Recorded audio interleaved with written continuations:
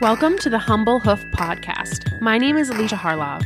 This is a podcast for both horse owners and hoof care professionals, offering discussions into various philosophies on the health of the hoof and soundness of your horse.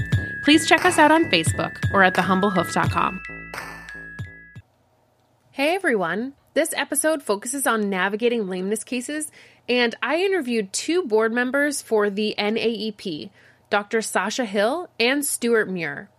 If you're interested in learning more about the NAEP or attending this year's conference that's in just a few weeks, check out thenaep.com. That's thenaep.com.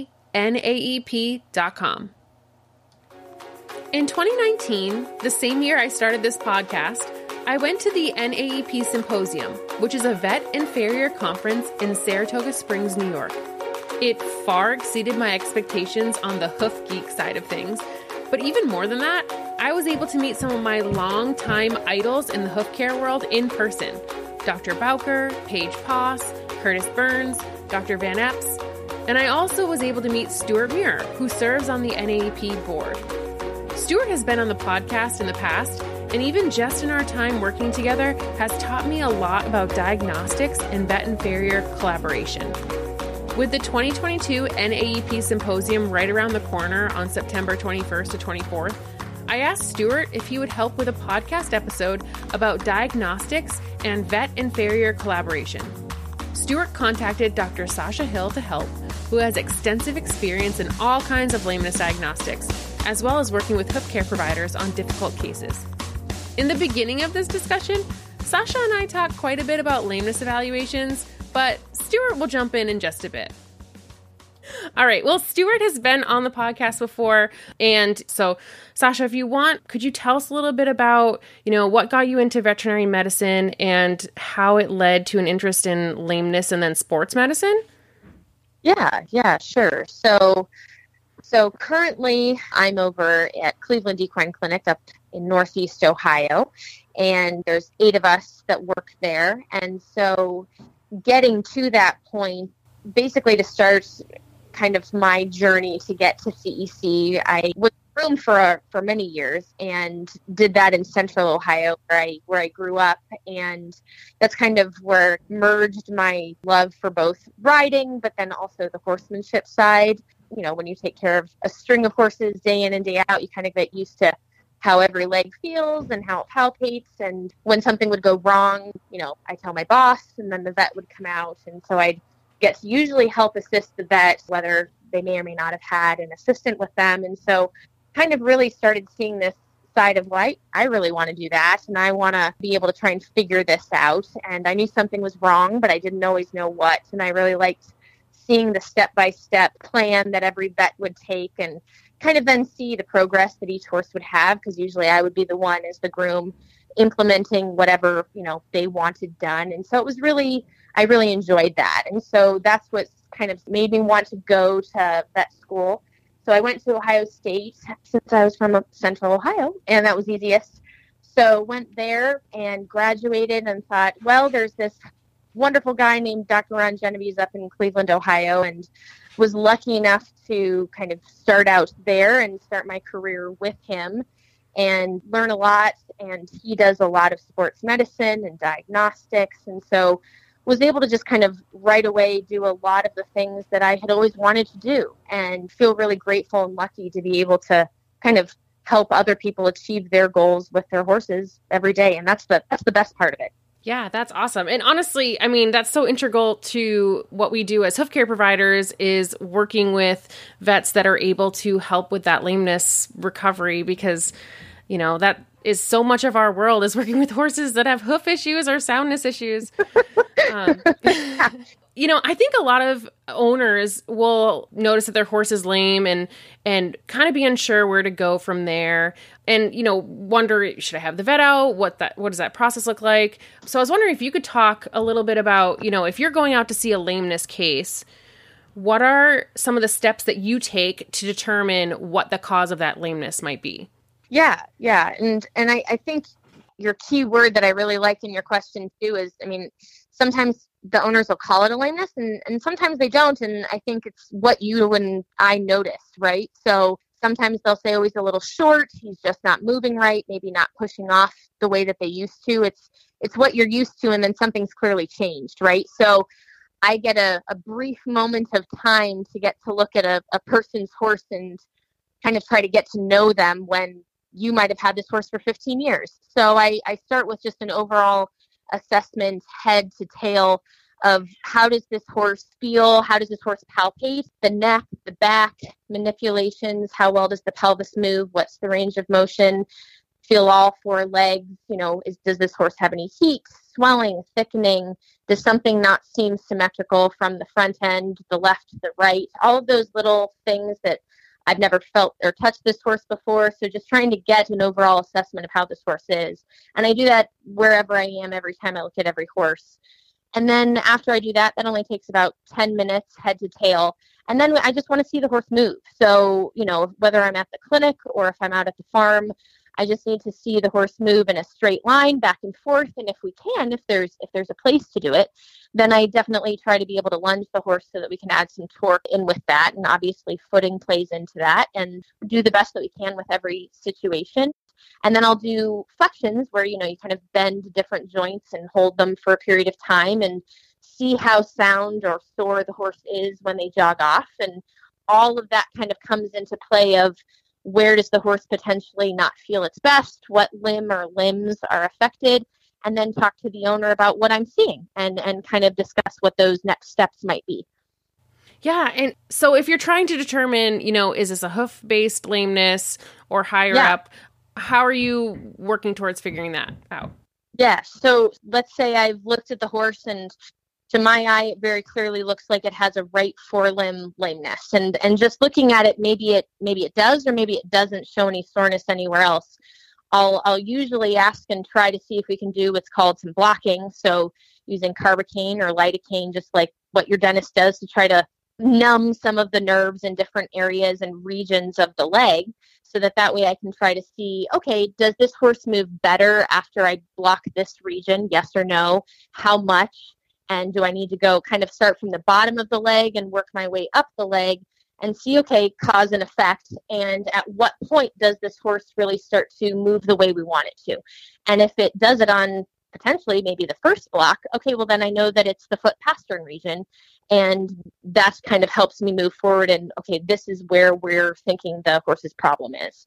Yeah. And do you involve the farrier right away if you realize that it's a hoof-based lameness, or do you, have the farrier there at the appointment? How do you usually navigate that? Well, that's a great question. I think it truly does depend on the case, and it depends upon the owner too. Sometimes the owner might be thinking that this is an abscess, and they might have already had the farrier out. Sometimes I go to the farm and that farrier just happens to be there, which is great. And so maybe I'll put the hoof testers on the horse, and the horse is positive. And so I'll have them pull the shoe if they're right there, and we'll just kind of start working our way at it. Maybe we do some digging.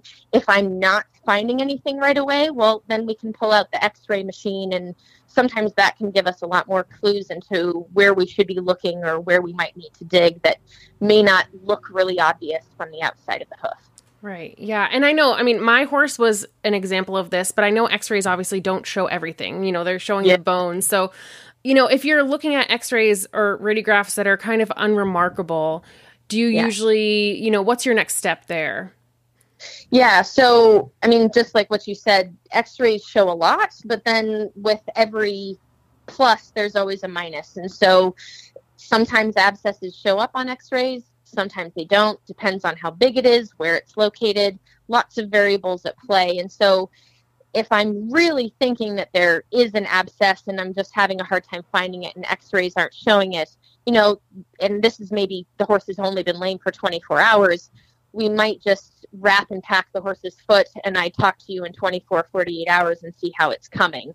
Because sometimes if they're ready to blow out a heel bulb, it just needed to consolidate and come out.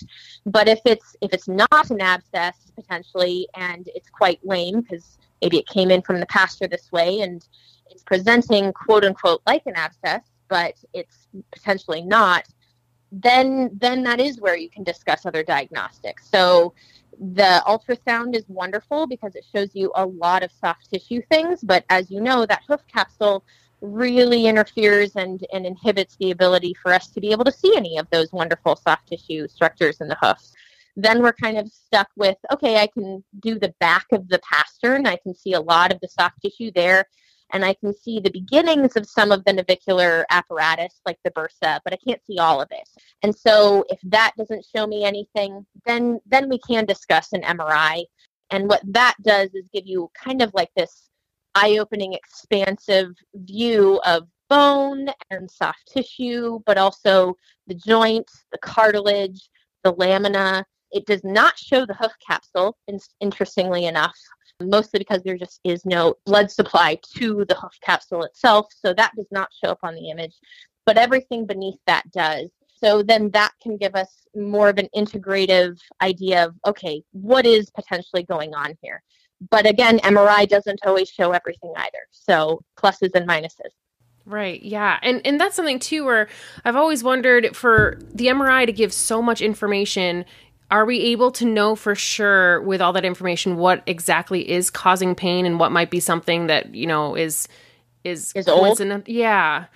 Yeah. So that's probably one of my favorite parts about the MRI is a lot of times you get more information than what you might have gone in for. And so there are a wide breadth of different scans that you do.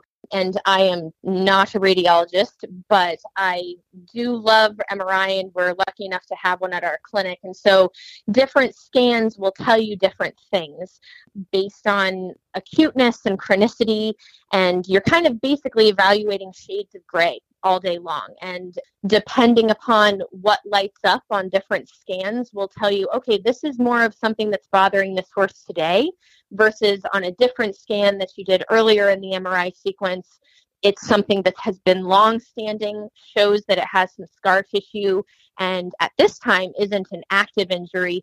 It could always re-injure, but at least at the time of the MRI, isn't something that's potentially causing the source of lameness at this time.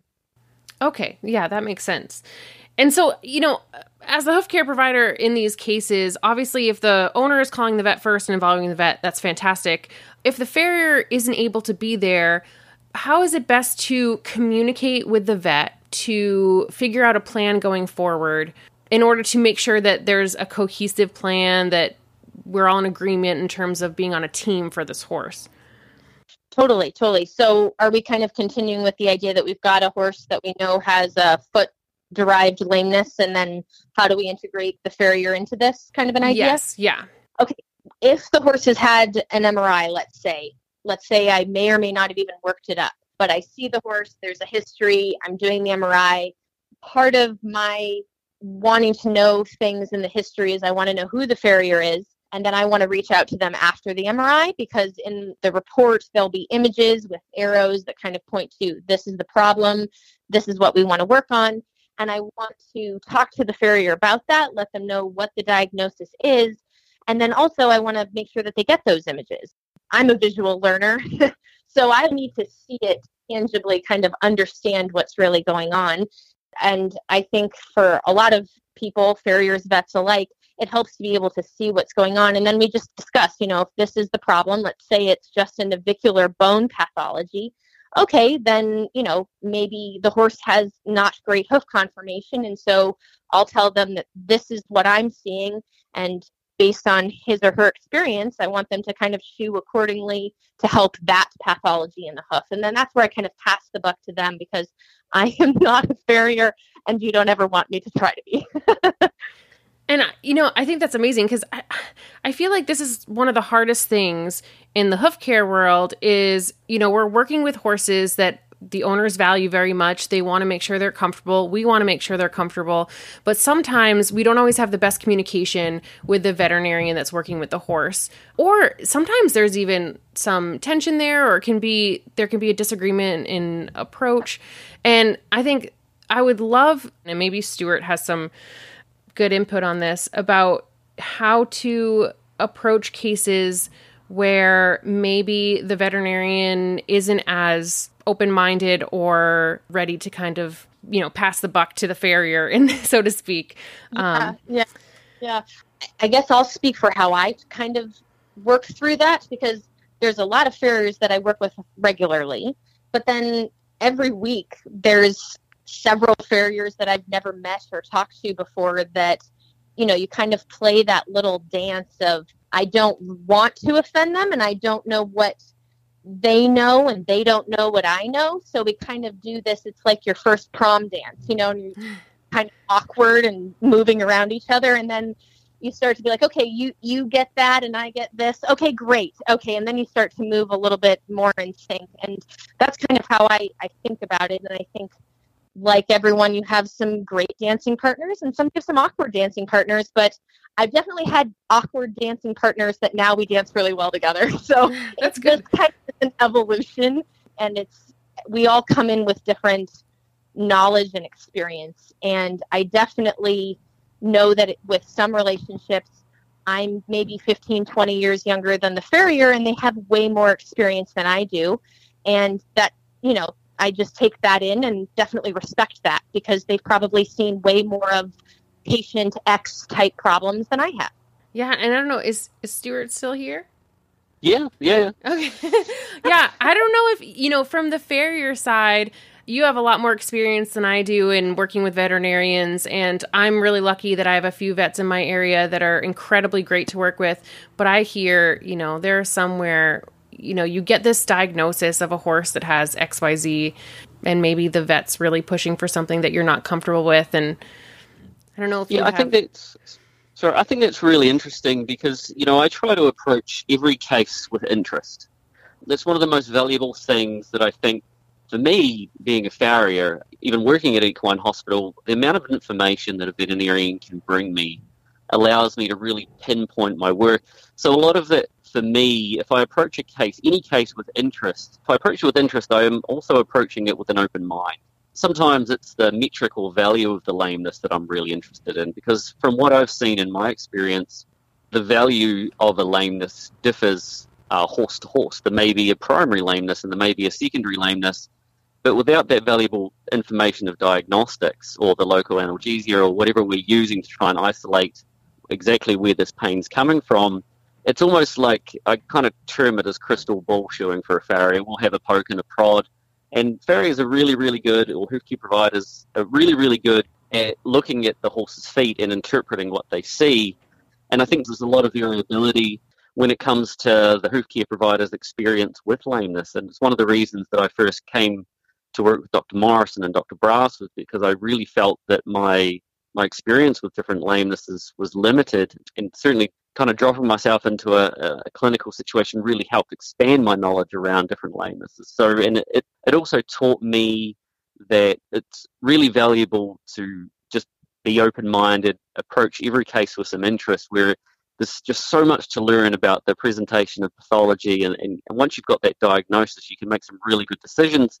But as far as, like smoothing that gap between veterinarian and farrier, I think that's the importance of mentors for hoof care providers as well, where if we find ourselves maybe just a little bit out of our depth, and it happens very, very easily for hoof care providers because, we start trimming, we start shoeing, and before we know it, we get presented with more and more challenging cases, which does give us experience. But if we've got a horse with, quite elevated pathology, we probably need a mentor that we can lean on that's had some experience dealing with those. And I think when we've got that situation, we can both, the veterinarian and farrier, can approach a case with interest, with an open mind, and then monitor whatever we're doing, whatever appliance we want to put on the horse's feet, whatever trim we're trying to achieve. I think that's really valuable as we monitor that. It's not so much, I always say that hoof care is not carpentry. The horse's hoof capsule is a really dynamic structure.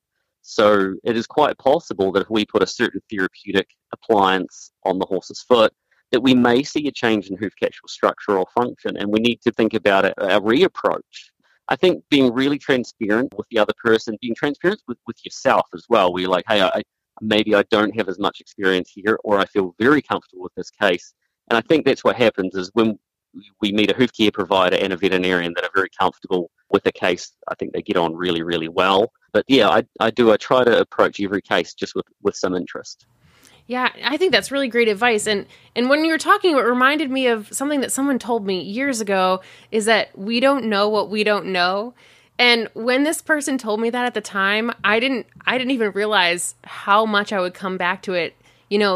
we can think that we know everything about how to deal with laminitis or navicular or whatever, but there's so much to know that we don't even realize what we're missing out on in terms of information. And I really like how you mentioned coming with an open mind and seeing what you have to learn, because there were times that I've gone to work with vets and thought like, oh, this is going to be a terrible experience. And then I realized like, wow, I learned so much more in that 2-hour period just asking questions than I would have learned if I went in there and tried to force my own ideas on the situation. Well, I think that when we're looking at approaching a lameness case with a veterinarian, like I say, you've got the general concept of what you're trying to employ, regardless of what pathology we're looking at. If it was laminitis, that, there's different routes, hopefully all to the same destination. But when it comes to the work we're actually implementing on the horse's foot, like many hoof care providers, we love feet to look great. So there's a cosmetic value. But I also say that the horse is also my biggest critic. I could have the most cosmetically beautiful trim, shoeing job, or whatever it will be. But if that horse is still lame, well, then I'm being ineffective against the lameness. So, when I think about my biggest critic, I do look to the horse for as much feedback as I can get. And it can be a little bit hard to take on the chin where you put your best work forward onto a horse and the horse says to you, no, that's not what it is. For me, I think it's really important to then sit back and take another look at the diagnosis and like, hey, have I missed something? Have I not implemented this job as I intended? Or is there just something we're generally missing? Is the loading changes of elevating the heels too much for this horse? Is it creating a pinching? So I think that this reevaluation, but using the horse's soundness as your greatest metric, will probably get you the furthest in the long run. Yeah, absolutely. And so you two are sort of in a similar geographic area. Similar. Yeah. We don't get to overlap very often, but we are in state by states, north-south of each other, yeah. Okay, so you haven't collaborated on cases before? We've spoken about different cases, Sasha, huh? Yeah. Yeah, we definitely, so oftentimes, again, knowing what we know and knowing what we don't know, right? So there's definitely been cases where I've thought, okay, I've reached my capacity of knowledge on this, and I've sent a text out to Stuart and been like, here's kind of what's going on with this case. What, generally speaking, have you tried with some of, your experience to try to make horses with this problem better? And so I've definitely asked him and sought his advice on certain cases, and it's always been very informative and helpful. And, again, I know that there, I've kind of reached my limit on a certain case, and I just needed more help. Yeah. And so the reason I started with that was, I would love to talk about maybe an interesting case study or a horse that one or both of you worked on, or if you both have an example in mind, even if the other person wasn't involved, that, the use of diagnostics and treatments really surprised you, or maybe it went the way you wanted, but you feel it's a really interesting example. I would love to hear about it. All right. So to continue on, when it comes to Sasha was talking about MRIs and the value of them and how much information that we can extrapolate out of those images, especially once we get inside the hoof capsule. Because I think hoof care providers, we've got two interests really when we approach a horse. One is hoof capsule function and form, and is that hoof capsule operating and performing at maximum capacity? We all know that the hoof capsule undergoes a significant amount of load during locomotion. So quite often it's very, very easy for hoof care providers to kind of look at the form and function of the horse's foot and make some judgments about how well the foot's doing. But, when we think about MRI and getting all that information, recently I had a case come through the hospital here, and the horse was lame on presentation, and we blocked it, we ran radiographs, and we could see a little bit of sclerotic change around the navicular bone. But it wasn't until we got the MRI images that we actually had a primary and a secondary lameness. And the primary lameness was navicular, like the radiographs indicated, but there's also a lot of navicular bursa inflammation and also the suspensory and impar ligaments. There was also a lot of increased signal around there, which made it really, really challenging. It was almost like there was no defined lines around the navicular bone at all, because we had bony change and we also had soft tissue change. All of a sudden, the lameness made a lot more sense, because this horse was an elevated heels. We'd, wedge the heel up. We put a little bar in the back. All your typical things you would try with a horse that was presenting as navicular. And we started to play around with some mechanics in the shoes and alleviate the pull of the deep digital flex tendon. But once we had idea that this, it was almost like a ball of navicular sitting right in there around the coffin joint. Instead of your standard approach where we'd, put a graduated shoe on of 1 or 2 degrees, once I had an understanding, I actually took that horse up to 7 degrees of elevation at the heel. And so that becomes down to really being effective. And this was a world-class quarter horse that wanted to show at Congress. And the lady that owned it was very, very excited when I took the horse up by 7 degrees. And she said to me, "How did you know?" But it was just viewing that image on the MRI that gave me a really good indication of how advanced that pathology was in that foot. It would have been very, very easy just to kind of play around with that horse and just try different, moderate shoeing changes. And a 7-degree wedge is huge. But then from a hoof care provider's angle, applying that shoe is the next thing. We know if we take a horse up by much more than 2 or 3 degrees, nailing the shoe on, the horse is just going to slide straight out of those shoes. So then we have to reach for adhesives and that kind of thing. So it was almost by the time that we got the MRI images in hand and we could appreciate how much pathology had developed in this horse's foot, and then we, applied the 7-degree wedge, the bar, the indirect glue-on shoe. It was almost like an engineering wonder to get this horse sound, but we did get it sound. But it was simply because we understood exactly the level of pathology that was in that horse. And that horse stayed sound. But the interesting thing about it is I've shot that horse now for about the last 6 months, and at week 4.5, that horse goes lame again. And that's the kind of the tightrope that we're walking with that horse, because with the advanced pathology, if there's too much foot growth, that becomes a problem. And I noticed that a lot with horses that do have advanced high-level pathology, that it is very much a tightrope, and it can be very, very frustrating at times. And we've got to be somewhat adaptive as well. Like I say, if we start to implement these shoeings somewhat radically like that with heel elevation or mechanics or whatever it will be, the horse's foot's also going to give us some feedback. We can't just do this kind of willy-nilly and say, well, the horse is going to be fine. We've really got to monitor these feet as we go, because it is a very, very dynamic structure. We may see a change in hoof capsular perfusion, meaning that the heels aren't growing as much as they were, or we're growing like a whole lot of toe. So we may have to get more aggressive with the trim. We may have to get less aggressive around the heel regions. And I think that's the beautiful, seamless approach when it comes to veterinary care and diagnostics and hoof care, where if we get that marriage just right and we understand the delicate nature of what both parties are trying to achieve, it's amazing actually what we can get done. So I think for me, that was a really interesting case. But interestingly enough, that horse went down a little while after that. We did end up with a little bit of collateral ligament damage as well.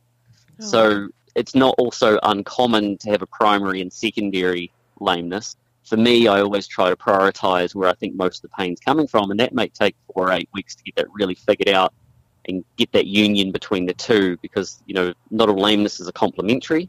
We could be trying to affect one lameness and we're negatively affecting another one.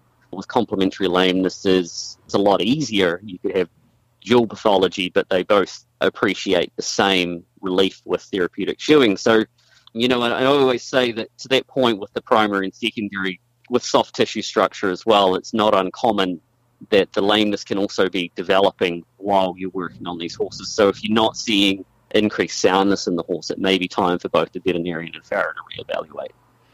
Yeah, and honestly, I mean, I've noticed similar that, you're talking about how the diagnostics are really taking out a lot of guesswork. Like obviously with horses, there's always going to be guesswork because they don't read the textbook, even though we want them to. So, we're always going to be, like you're saying, evaluating what's working and what isn't. But I really appreciate when owners get diagnostics. And I know that some of the owners that I've worked with have been hesitant or sort of been like, oh, well, can't we just try some things first? And really, honestly, I think it saves them money in the long run to just get a correct diagnosis first, and then we can start from there. Absolutely. Sasha, that's something you could run off. Sure. I that is completely true. We were actually talking about that the other day at the clinic, was how much we could be saving some of our clients, because they'll often come in for an MRI after had a lameness for 6, 12, 18 months. And the amount of time and resources that owner has spent in that time to get the horse sound, they've spent multiple MRIs, and they could have had that information sooner. And, to Stuart's point, could have gotten the ball rolling sooner on, getting a healthier hoof and getting the hoof capsule to grow in a better manner over 16 months. I mean, that's a lot of time that just didn't get the ball rolling in the right direction. And so I always feel for people where that happens, but oftentimes, and I think a lot of people do recognize this, that once they do get a diagnostic done that gives them the answer, they're much more apt to recommend it or to do it again if they need it, because they've seen the benefits of that and they saw what they gained from it. And then that definitely helps shorten that cycle then if it were to ever happen again in the future, or if their friend is in a similar situation, they're like, well, this helped me, see if this will help you. And I think that's a positive, right? That's where we're kind of helping the horse in a much more matter of fact and collaborative effort. We see that a lot where sometimes horse owners will delay, and like Sasha pointed out, in the long term it's just easy to do good diagnostics up front and know where you are. So I thought there's a lot of value in that.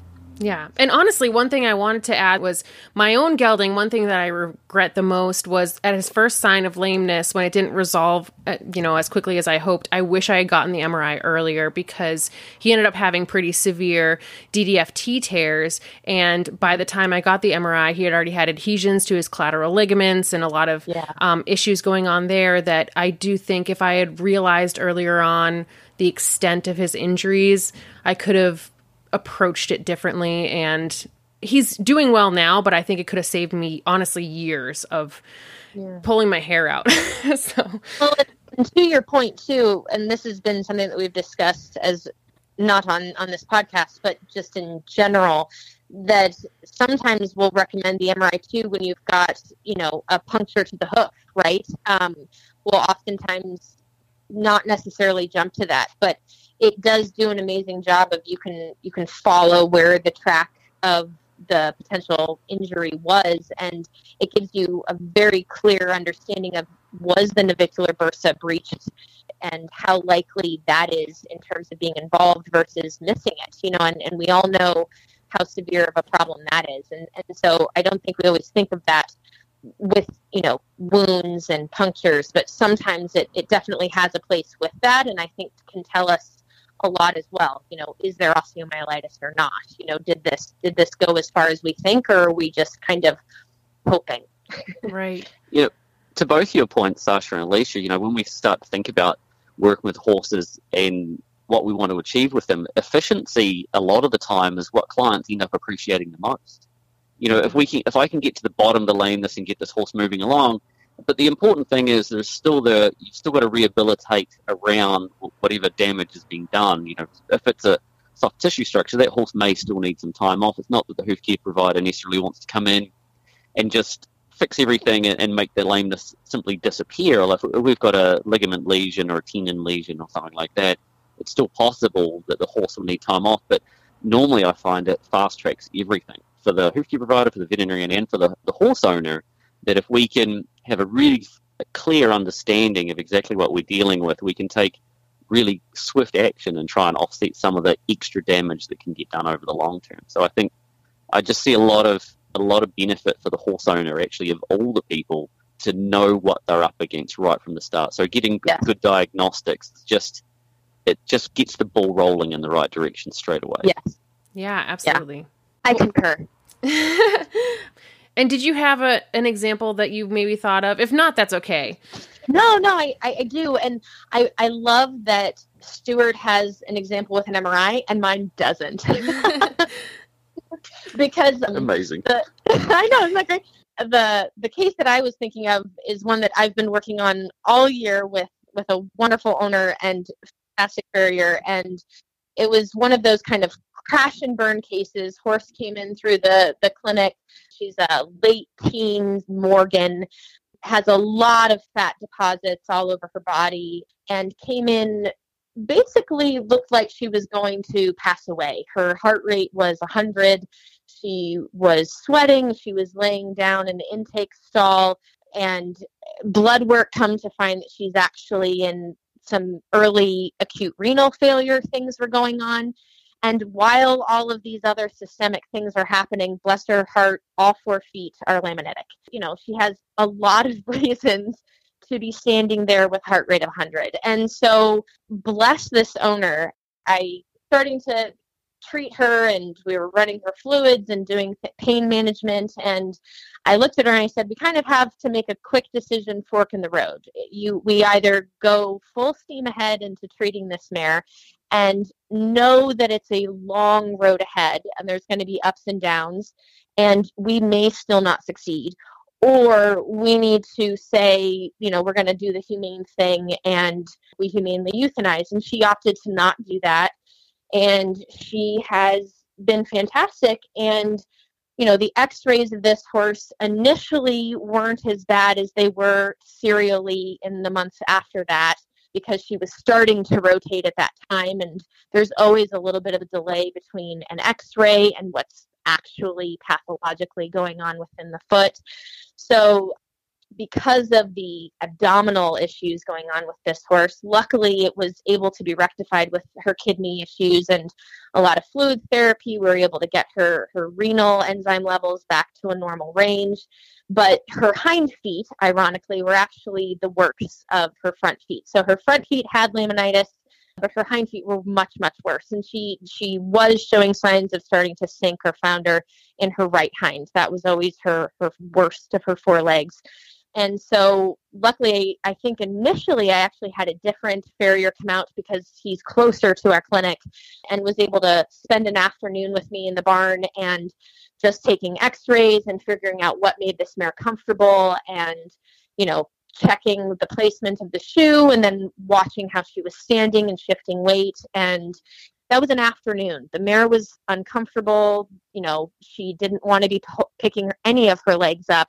And she stood so much better with some of the things that he employed that day to give her some support and allow all of her feet to kind of rock back and not feel so pitched forward. And that was a good first step. And then this owner, once she was able to be discharged a few weeks later, the owner lives a good distance from our clinic. And so I asked the initial farrier, who do you recommend?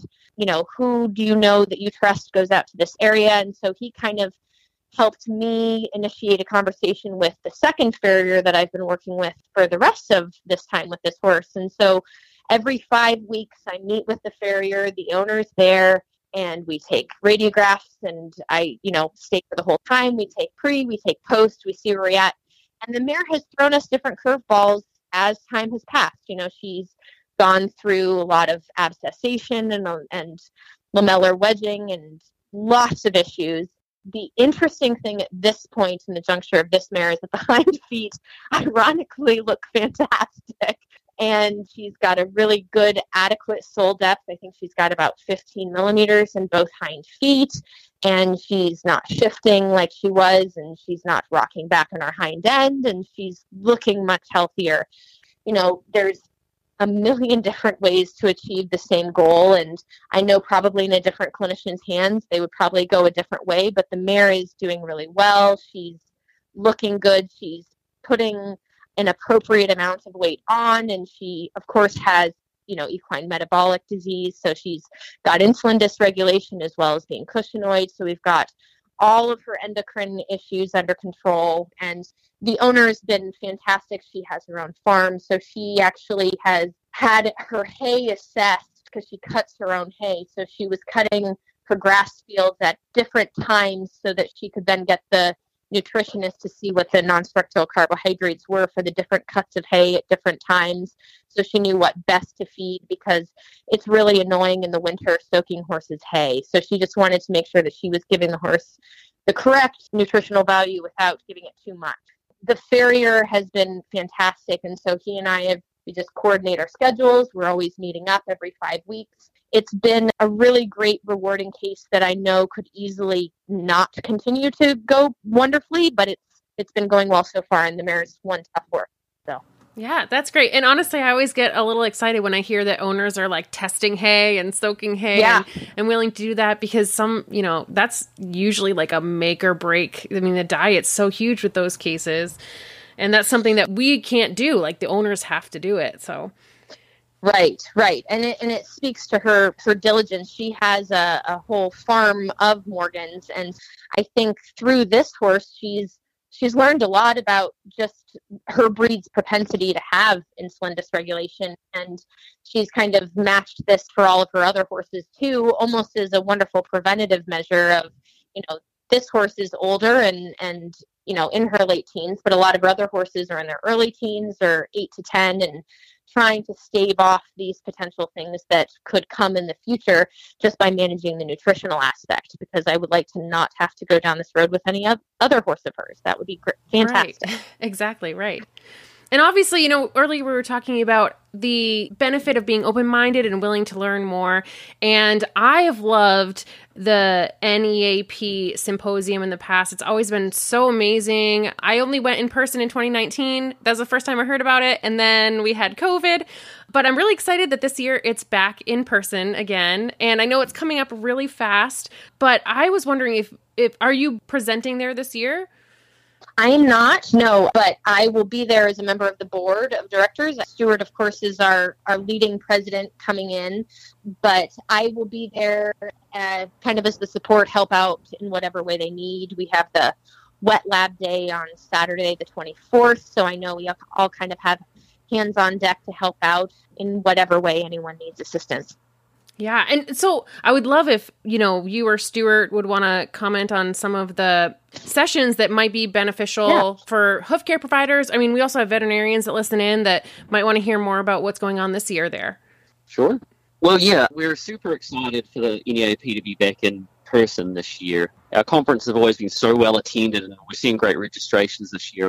It's just such a great little town, Saratoga, to get everyone in. Like Sasha mentioned before, we've got 3 days of lecturing and then 1 whole day of wet labs. And I think there's a lot of value for attendees because you get to hear the presentations and lectures from the clinicians, and then we'll head out to the fairgrounds and you get to see a demonstration and a hands-on portion of the day. But so essentially the conference, the Saratoga Vet and Farrier Conference, kind of integrates the learning. So we have 3 separate programs that run under one umbrella, which is the Lameness program, the podiatry program, and also internal medicine. One of the biggest assets of the conference is that you can kind of almost pick your path through any of the program you want. If you decide you might be listening to a suspensory desmitis lecture and with the veterinarians, and then there may be a hoof care provider or a farrier that's talking about shoeing the suspensory horse. So you can kind of get both sides of the coin, and I think there's one thing that I've always really enjoyed about this conference is understanding both perspectives and understanding the approach of different treatments and protocols when we're reaching this. But this year, Justin Galley is actually our symposium chair for podiatry, and he's put together an excellent program. We've got Pat Riley from the New Bolton Centre talking about a lot of biomechanics and the equine gait, the farrier's role in equine surgery. And that's such a great thing. I know myself here working at Root and Riddle that quite often, I do find myself in recovery trying to get some foot care on these horses and trying to define my role in a veterinary environment. We've got Jim Ferry coming in from Scotland to talk about shoeing around the coffin joint, which is, I'm sure most hoof care providers are very well acquainted with that, but Jim's theories and approach, he's just a fantastic farrier, and his interpretation of how it all works, he's got his own spin on that. We've got Dr. Thilo Puff that recently relocated to Canada. He looks at locomotion and the equine gait and puts sensors on the horse and takes a lot of information. I've seen him speak before, and he's absolutely wonderful. Another person in the podiatry segment is Dr. Richard Mansman. He will also be doing some combined sessions within the conference where we get the vets and the farriers together in one room, and we will have panel discussions, we'll have lectures. He's just talking, about radiographs and what, as equine practitioners, what information do we want to take from them, what's most relevant. Working together with laminitis. I mean, there's no better lecture to sit in, especially as we head into fall when ACTH levels and insulin levels start to fluctuate. So, the podiatry program this year is absolutely stacked full of great speakers, and they'll all be demonstrating. Sasha, do you want to talk about the internal medicine and lameness program? Love to, yeah. So kind of as to build upon what Stuart said with the collaborative aspect and being able to fluidly move between, say, the podiatry and the lameness lectures. On the lameness side, there's actually a couple clinicians that are going to be talking about the suspensory. Dr. Andrew Smith over at Woodside in Virginia, he's going to be talking about suspensory ligament branch desmitis and that entire kind of desmopathy and envelopment of the anatomical processes in there, and that'll be very interesting. And he's also going to talk about gastrointestinal causes of poor performance, which I think is a key element because we quite often just think of musculoskeletal. And I really like that he's going to talk about the gastrointestinal causes as well. And Dr. Erin Contino from Colorado State, she's going to talk about suspensory ligament disease. So not just the insertion with the branches like Dr. Andrew Smith, but the origin, the main body, the insertion. That'll be great. And then she's also going to touch upon the neck and back pain. So a wonderfully broad topic that covers a lot. And so it'll be interesting to see what she picks to speak about there. And then Dr. Joanne Kramer, she's over at Missouri College of Vet Med. She's going to be talking about just how the limb works, the mechanics of that. I could see that being very interesting to a lot of the farriers out there, as well as anesthetic techniques in the field. And then Dr. Duncan Peters of East West Equine, a very well-known sports medicine traveling veterinarian, goes to a lot of horse shows. He's going to be talking about superficial digital flexor tendon injuries in sport horses, the treatments for that, the rehabilitations for that. That's going to be a very interesting lecture as well. And then he's going to touch on orthobiologic treatments in horses. So pro-strides, IRAP, stem cells, all these things that a lot of buzzwords that a lot of owners and all of us have heard of. He's going to be talking about that. So that is the lameness group of clinicians. So on the internal medicine side of the speakers, we've got Dr. Nathan Slovis from Hagyard. He's going to be talking about emergency medical procedures and biosecurity in cases and what steps need to be made based on the disease process. And then Dr. Rodney Belgrade from Mid-Atlantic, he's going to talk about the bacterial form of pleural pneumonia. So when horses get fluid in their lungs and there's an infection, how to deal with that. And then the evaluation of neurologic disease in horses. Dr. Laura Javsikis, she's from Rhinebeck. She's going to be talking in multiple lectures about correlating what you see in the horse with the pathology of the disease and how those two things integrate with each other. And she's going to do that for the respiratory system, the gastrointestinal system, and the liver. And then last but certainly not least, Dr. Bill Gilsonen from Breed and Riddle. He's going to be talking about pneumonia in foals, so very applicable for a lot of our owners that have been breeding. They've had foals hit the ground this spring. They're starting to grow up. Common problem of pneumonia. And then he's also going to talk about liver disease. So that is the internal medicine lecture series. And that's what we've got.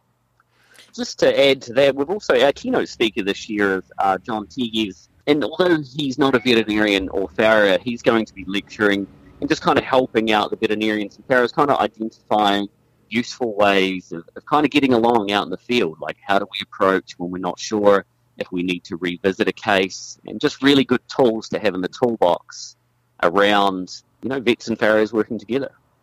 Yeah, and honestly, it all sounds super amazing because one of my favorite things when I went in 2019 was that ability to choose, do I want to sit in on this podiatry lecture, or do I want to learn more about this lameness aspect or this diagnostic that they do that will help me in my communications with a vet on a case that I'm working on.